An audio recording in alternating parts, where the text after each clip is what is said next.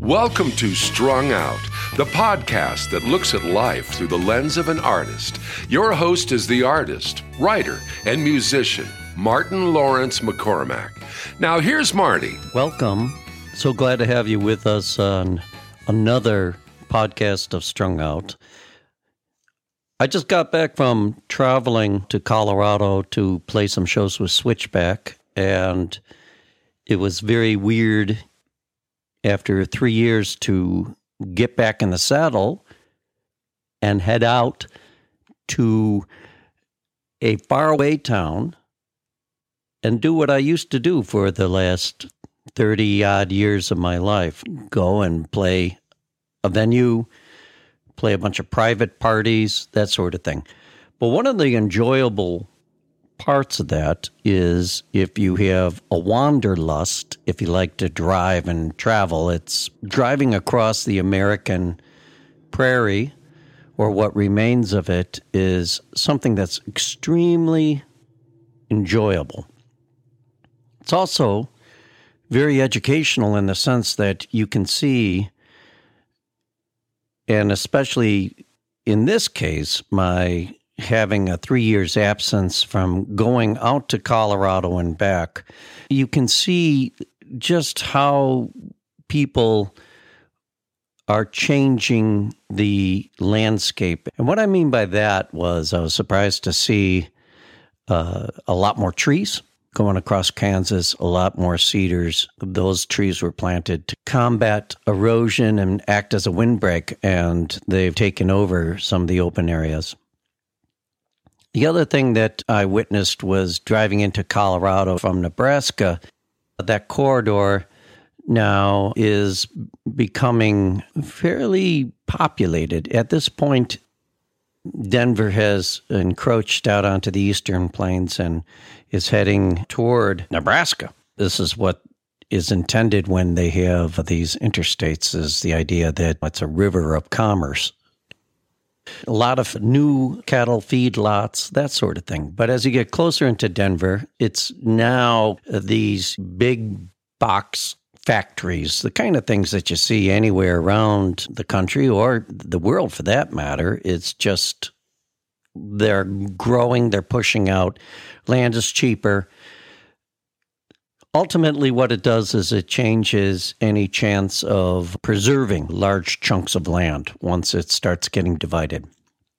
And today, I want to pick up on a topic that is something that I really like to talk about, and that is the idea of taking vast areas or even small areas and rewilding them or turning them back into a state of pre-exploration. I'm trying to say it in such a way that it doesn't have any of the political overtones of European colonization or before the native humans were invaded, that sort of thing. We're going to look at a couple places where this is going on. And I talked about this a couple podcasts back with Sandeep, but I just thought I'd round up 3 great examples, and these are places that you can visit. You can actually go to and see with your own eyes the progress that's being made. Doubtless, there are smaller scale projects, probably not too far from where you live. If you come across them, please send them to me. I would love to know what's going on with them. And even better yet, if you're a person running one of these, I'd love to interview you. So the first one I want to talk about is the biggest one because it involves a country, and that is Scotland. And Scotland is starting to rewild a lot of its vast estates.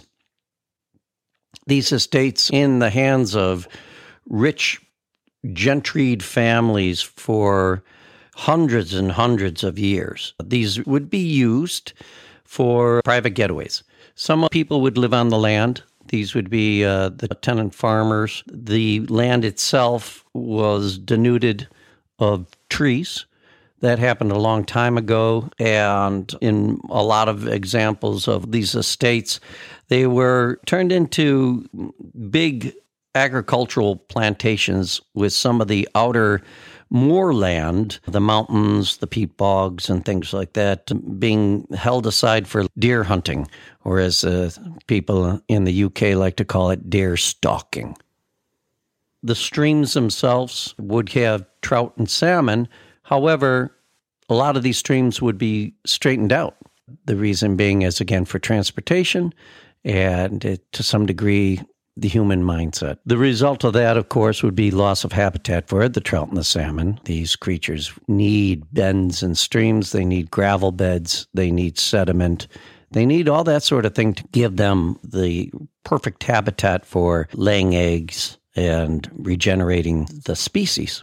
So there is a website, and it's called www.rewild.scot. This is the first place I want to direct you to, because after you hear this, you can check it out for yourself. The Scottish Rewilding Alliance, okay? People from around the world are waking up to this idea. I just want to read what their mission is. The Scottish Rewilding Alliance is a collaboration between like-minded organizations who share a mission to enable rewilding at a scale new to Scotland.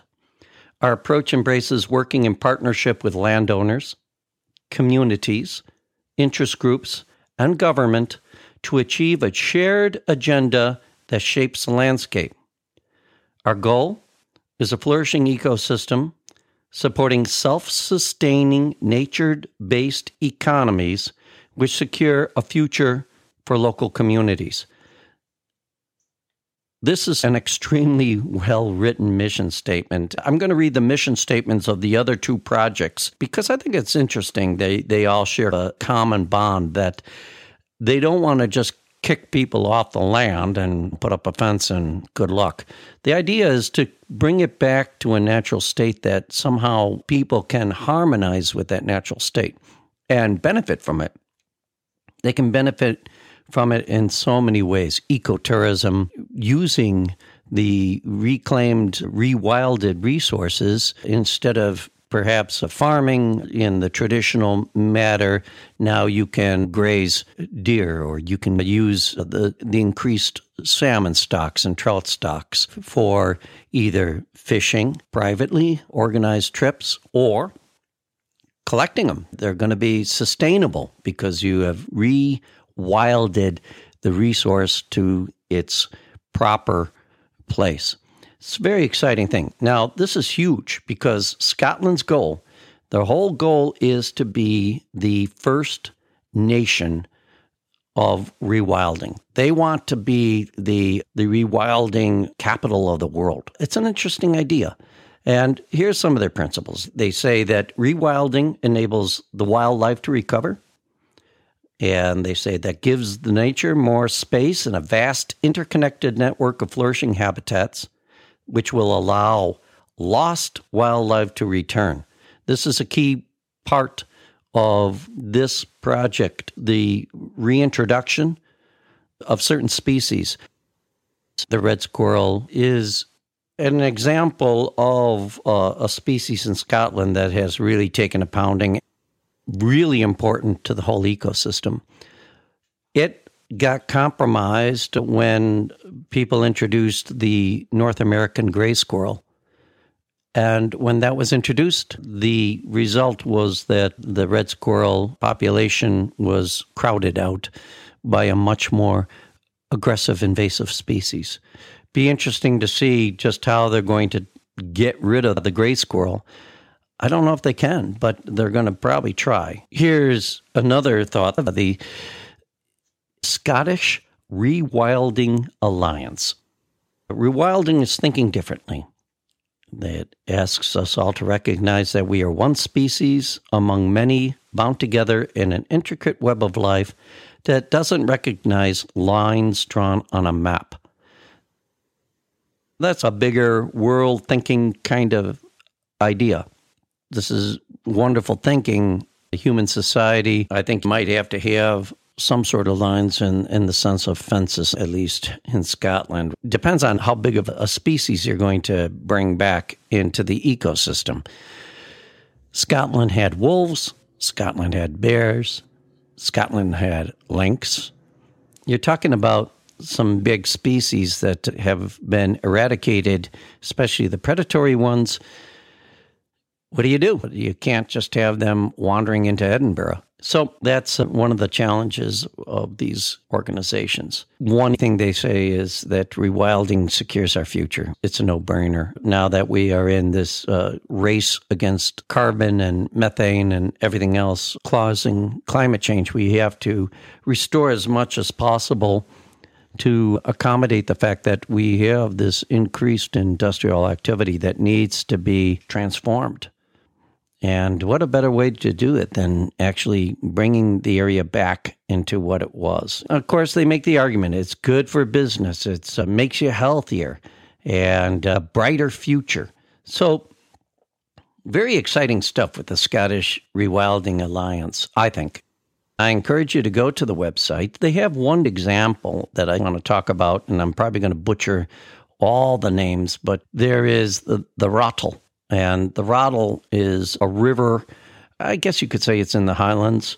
It's an 8,000-acre estate in the southeast corner of the Cairngorms National Park. So it's already in an area designated.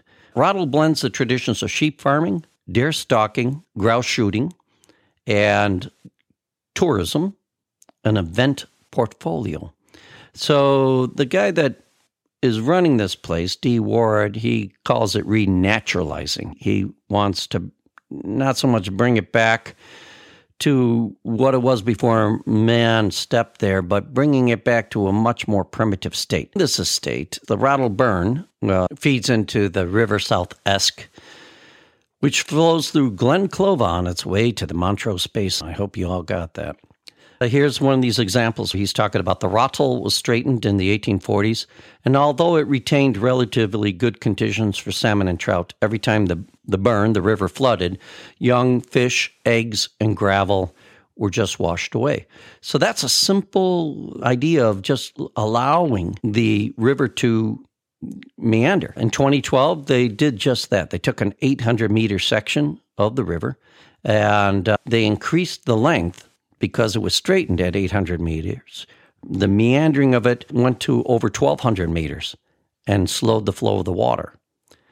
And this really helped on so many levels. First of all, you're increasing slowing down the river, you're increasing the floodplain. It's a huge benefit to the fish, especially. Fish need to have cover and need to have, in some places, colder running water and in some places warmer water. They're very happy. Craig McIntyre says, the Rottle obviously looks much more interesting now with trees and wildflowers. But from a biological perspective, we're simply seeing more fish. The densities of salmon fry are 5 times what they were, and the complexity of the river now allows salmon, at different stages of their life, access to food and shelter. This is one of these things that a simple act of just allowing nature to literally run its course, in this case, the River Rottle, you're bringing back a huge benefit. And every one of those salmon can be harvested one way or the other. A big change that Scotland has to do, and same for Ireland, is the return of forest. Some of the big challenges have to do with global warming. Growing zones, if you will, are marching northward.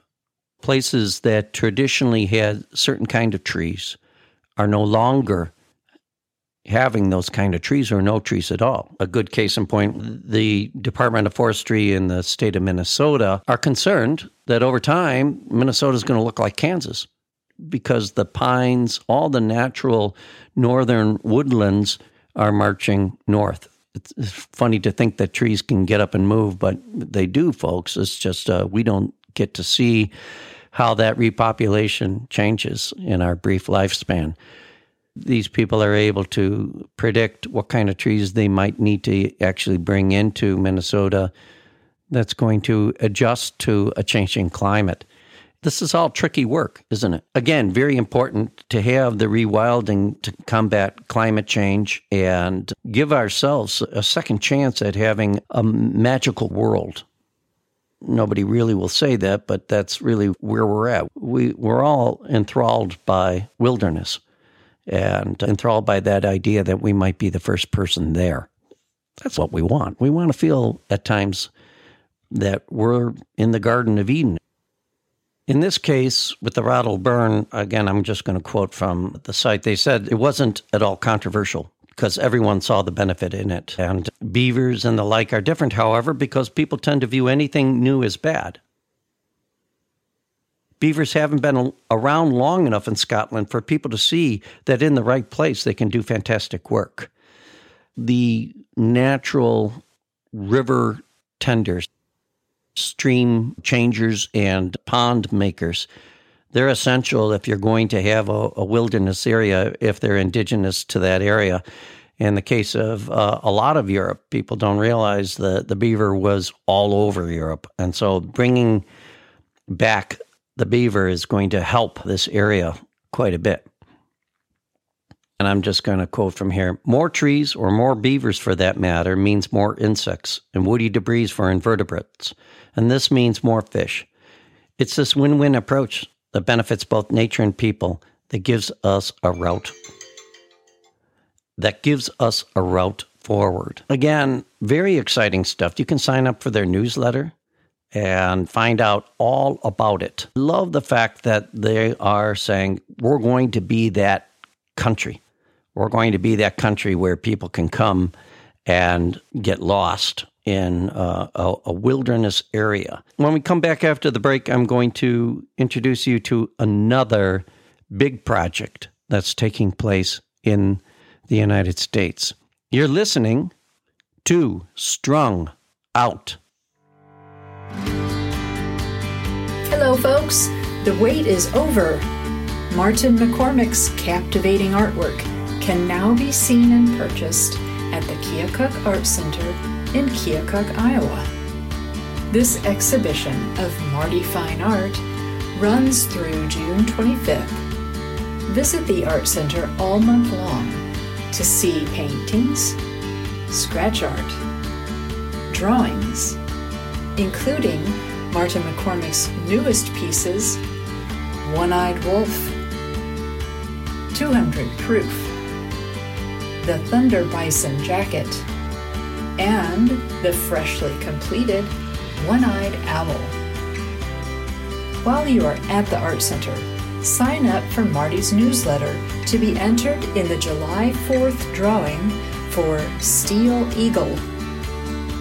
Marty has been hard at work, so come celebrate his success at the closing reception, Saturday, June 25th, from 5 to 7 p.m. at the Keokuk Art Center. To save and share this information and see the artwork, visit martinmccormick.com.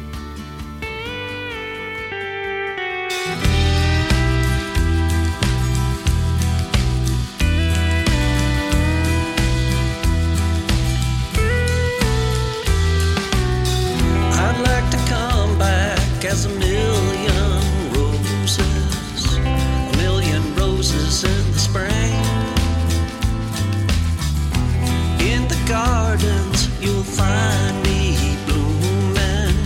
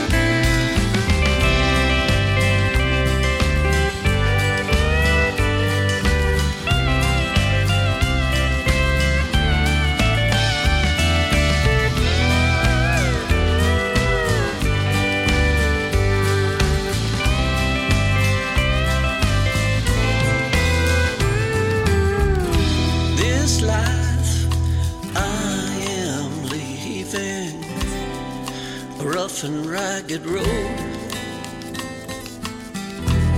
The love that was so fleeting never laid me low. I'd like to come back as a child safe and sound, and the love that I'll be given will be the love I never found. A little child, a little child, a million stars, a million roses.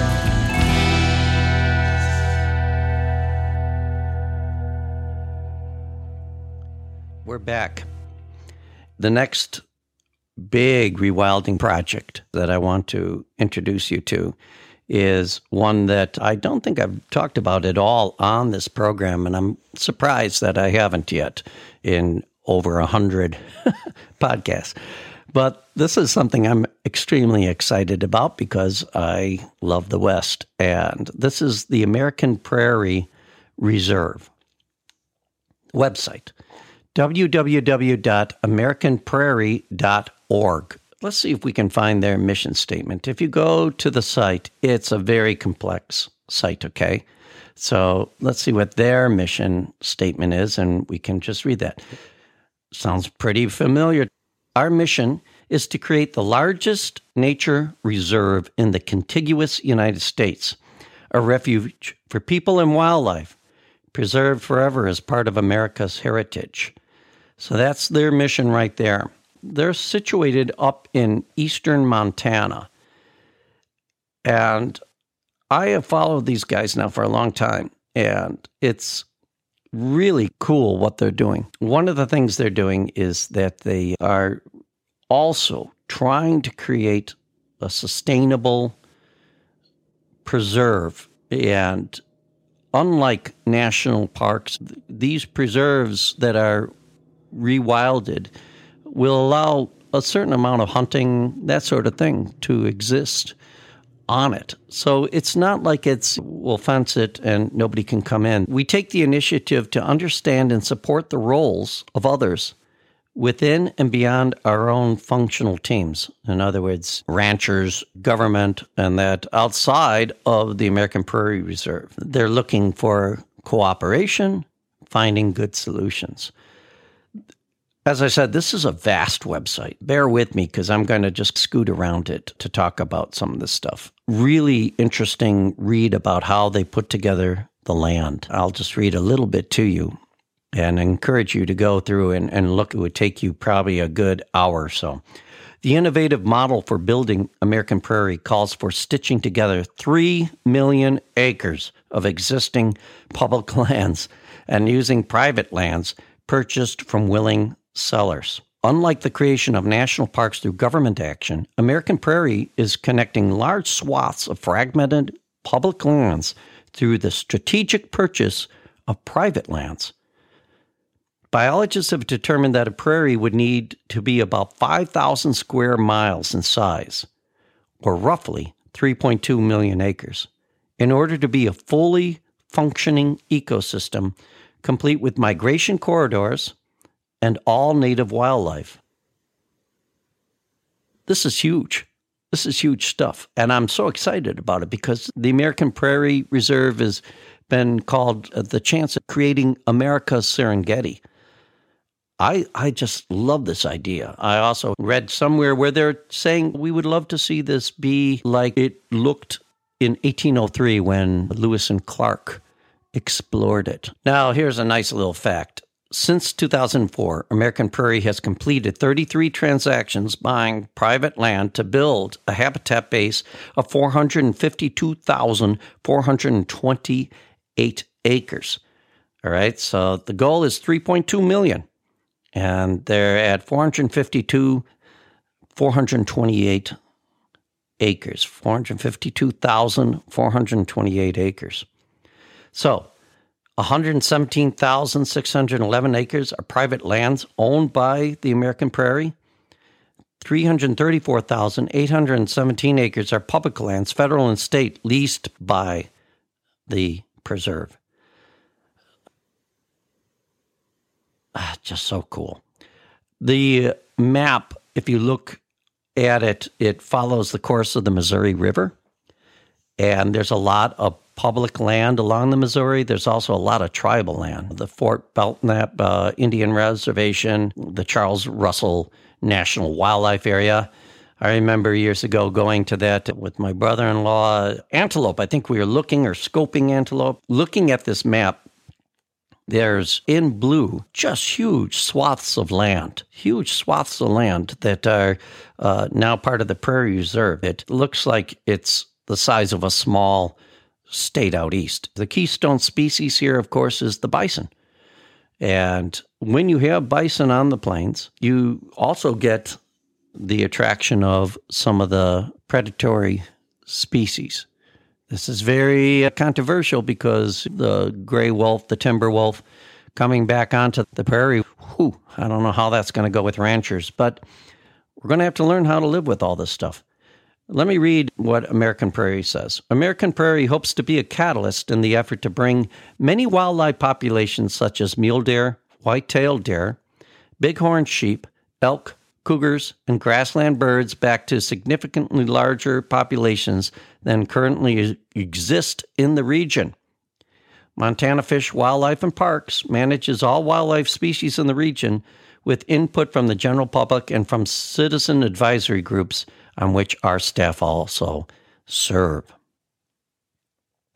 Nothing about some of the bigger species, the big $64,000 question. Does American Prairie intend to reintroduce predators such as wolves or grizzly bears, which were historically present in the region? As a nonprofit organization, American Prairie does not have the authority to reintroduce species to the area, even if those species were historically present. So in other words, if it's going to happen, it's going to have to be an agreement between the government and people, citizens, tribes, that sort of thing. I think it's just a matter of time once you get past the part of how to take care of losses due to predation on domestic stock. Then you'll probably see that grizzlies and wolves will be back on the prairie. People don't realize the grizzly bears were primarily a prairie species, as were wolves, as were elk.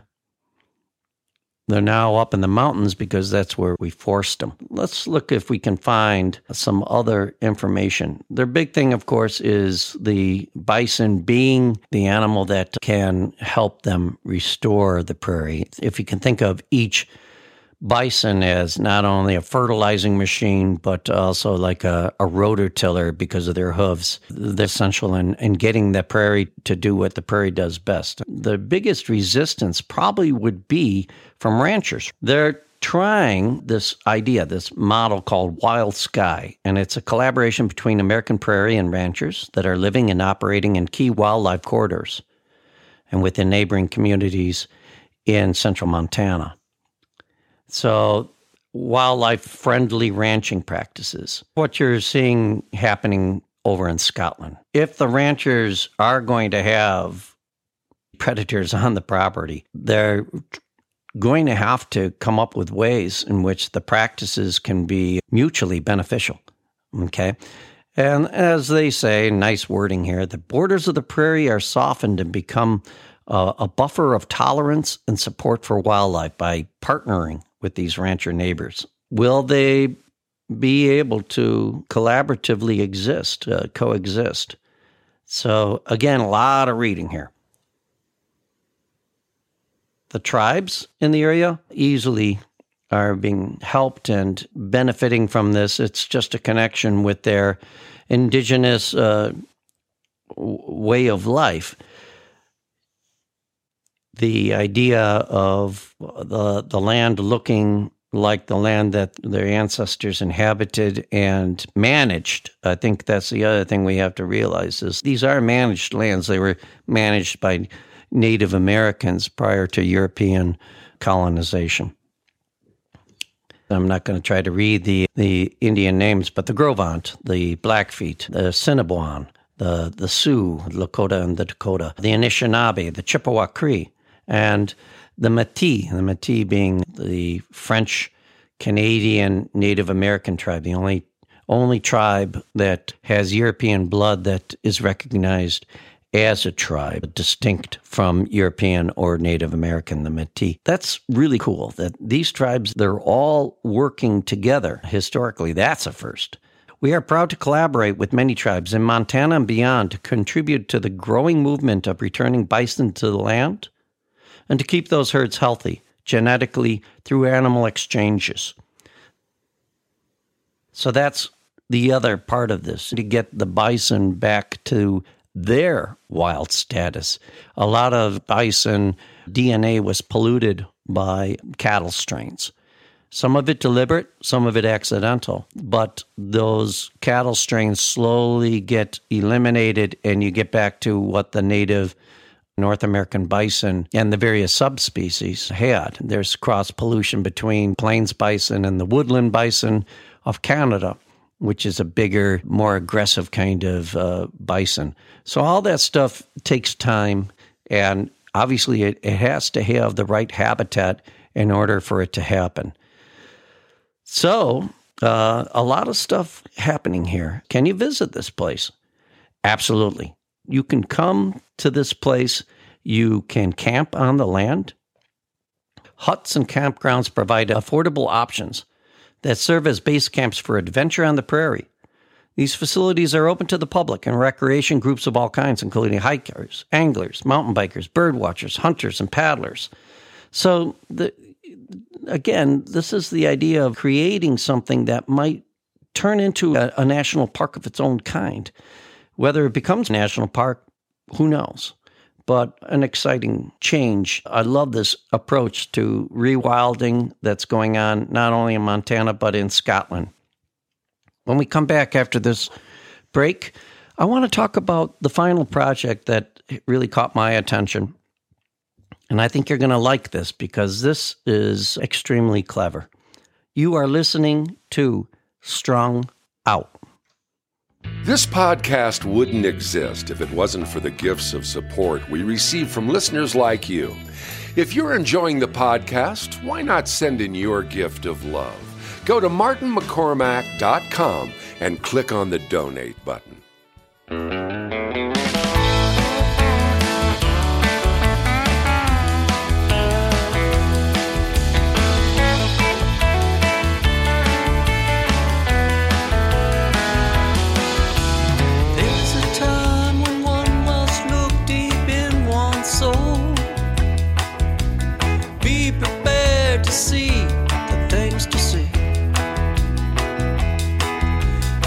In a while, well, I need to know, why in God's name would you place your lot with me? Run with you, run with you. I swear on your pretty brown eyes, it is you. Run with you.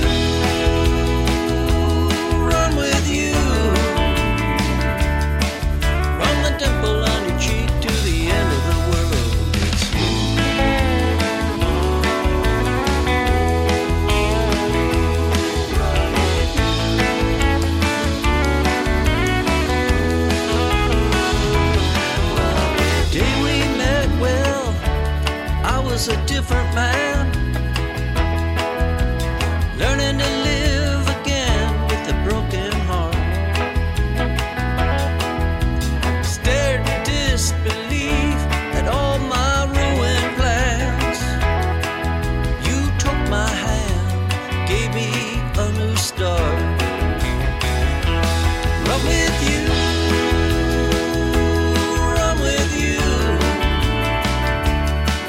I swear on your pretty brown eyes, it is you.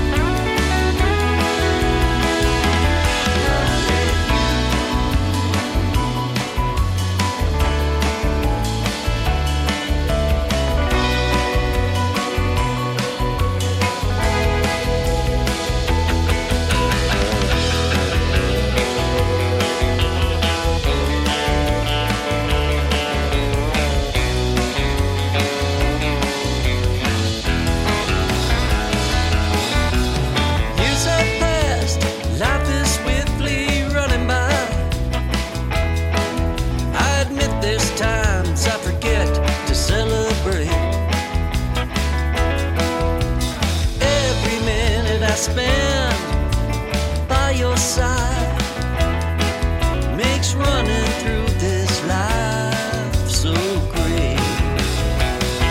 I run with you, run with you. I swear on your pretty brown eyes, it is you. Run with you, run with you. From the dimple on your cheek to the end of the world.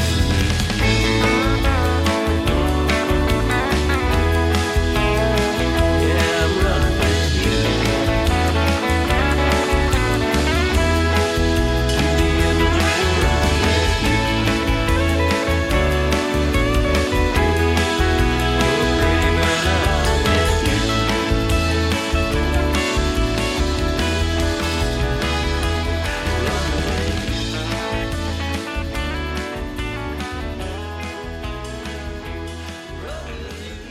We're back with our final part of this topic of rewilding. And this is a case where you are rewilding, but you're using a man-made piece of infrastructure to make it happen. This is the Bison Bridge Project. If you go to Bison Bridge, one word, BISONBRIDGE.org, you can see for yourself their website. This just got the support for it by the Illinois State Assembly. Repurposing infrastructure is a trend in the United States. What is deemed old becomes new and in turn enhances quality of life, opens up investment opportunities, transforms communities. That's the big premise of this whole thing. The Bison Bridge is a concept like no other currently in the United States. It's a land bridge consisting of wildlife and recreational crossing connecting the Iowa and Illinois riverfronts on the Mississippi River. With the right support, we hope to turn it into a national park site for visitors to enjoy for generations. The vision of this is great. It's a young guy that thought, why tear down the bridge? This guy had this concept of take the existing lands on both sides of the river, and instead of just having a museum, why not create it in such a way that a herd of bison could actually live and graze on the bridge itself? It's a fairly big bridge. I just drove over it a couple days ago. Let's look just a little bit about what they're talking about. Chad Pregracki, this is the guy, has waited for the opportunity to repurpose the I-80 bridge, Interstate 80, for locals and visitors to experience the beauty of the Mississippi River and the Quad Cities. The Quad Cities are 4 cities in the Mississippi that border Iowa and Illinois. And a fairly grown, developed area not too far from here is also where the legendary Buffalo Bill was born, in Clinton, Iowa. The state of Illinois is responsible for developing the study, design, and construction of a new crossing over the Mississippi River at I-80 in the Quad Cities. So what they want to do is, while that new bridge is built, they want to keep this old bridge. Phase 2 engineering will include plans for demolition of the existing bridge and plans for constructing the new one. The Bison Bridge Foundation hopes to change that narrative to include repurposing the existing bridge rather than demolishing it. And the final phase of this, they want the Bison Bridge to become a new national park. Here's a nice little fact. 42,000 cars a day traveling over the Mississippi on I-80. The Bison Bridge will attract locals and visitors alike for the chance to experience all the river and region have to offer. Now, unlike Scotland, unlike Montana, the Mississippi River area is fairly populated. It's farming, it's industrial. So this guy has a great vision in the sense that take this thing and turn it into a place where people can relax, congregate, study. The bison, these are wild bison that are going to be on the bridge. Approximately 100 acres of grazing land on either side of the river. And the westbound lane dedicated to an actual bison crossing. It's going to have prairie growing on it. The bison will be there. The eastbound lane will be the interpretive center. I would love to see parts of the state of Illinois, a private organization, take the idea of the Bison Bridge and try to create ways of getting people to, and try to connect some of these areas in the upper state of Illinois, especially Midwin National Grasslands, Nechusa Grasslands, which is owned by the Nature Conservancy, and several other ones. Wouldn't it be cool if we could build some, through land bridges and buying up certain farms, a vast prairie restoration project for northern Illinois? Think of the implications of that. According to this website, 38,804 signatures so far. So why don't you jump on and support these guys? And as they say, join the herd.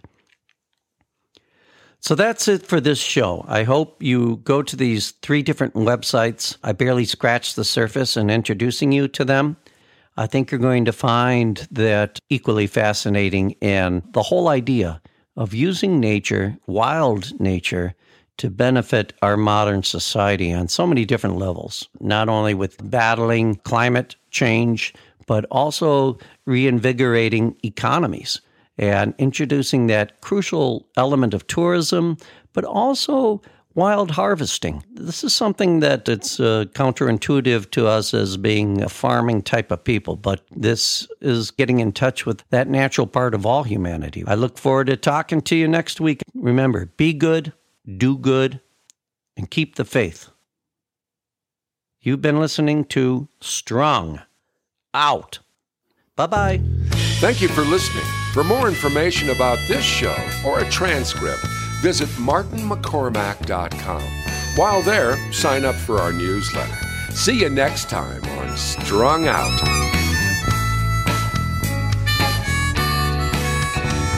It's all so wrong, this pain we feel makes no sense at all. A swan song wasn't part of the deal, was no good call. Given no choice, given no step.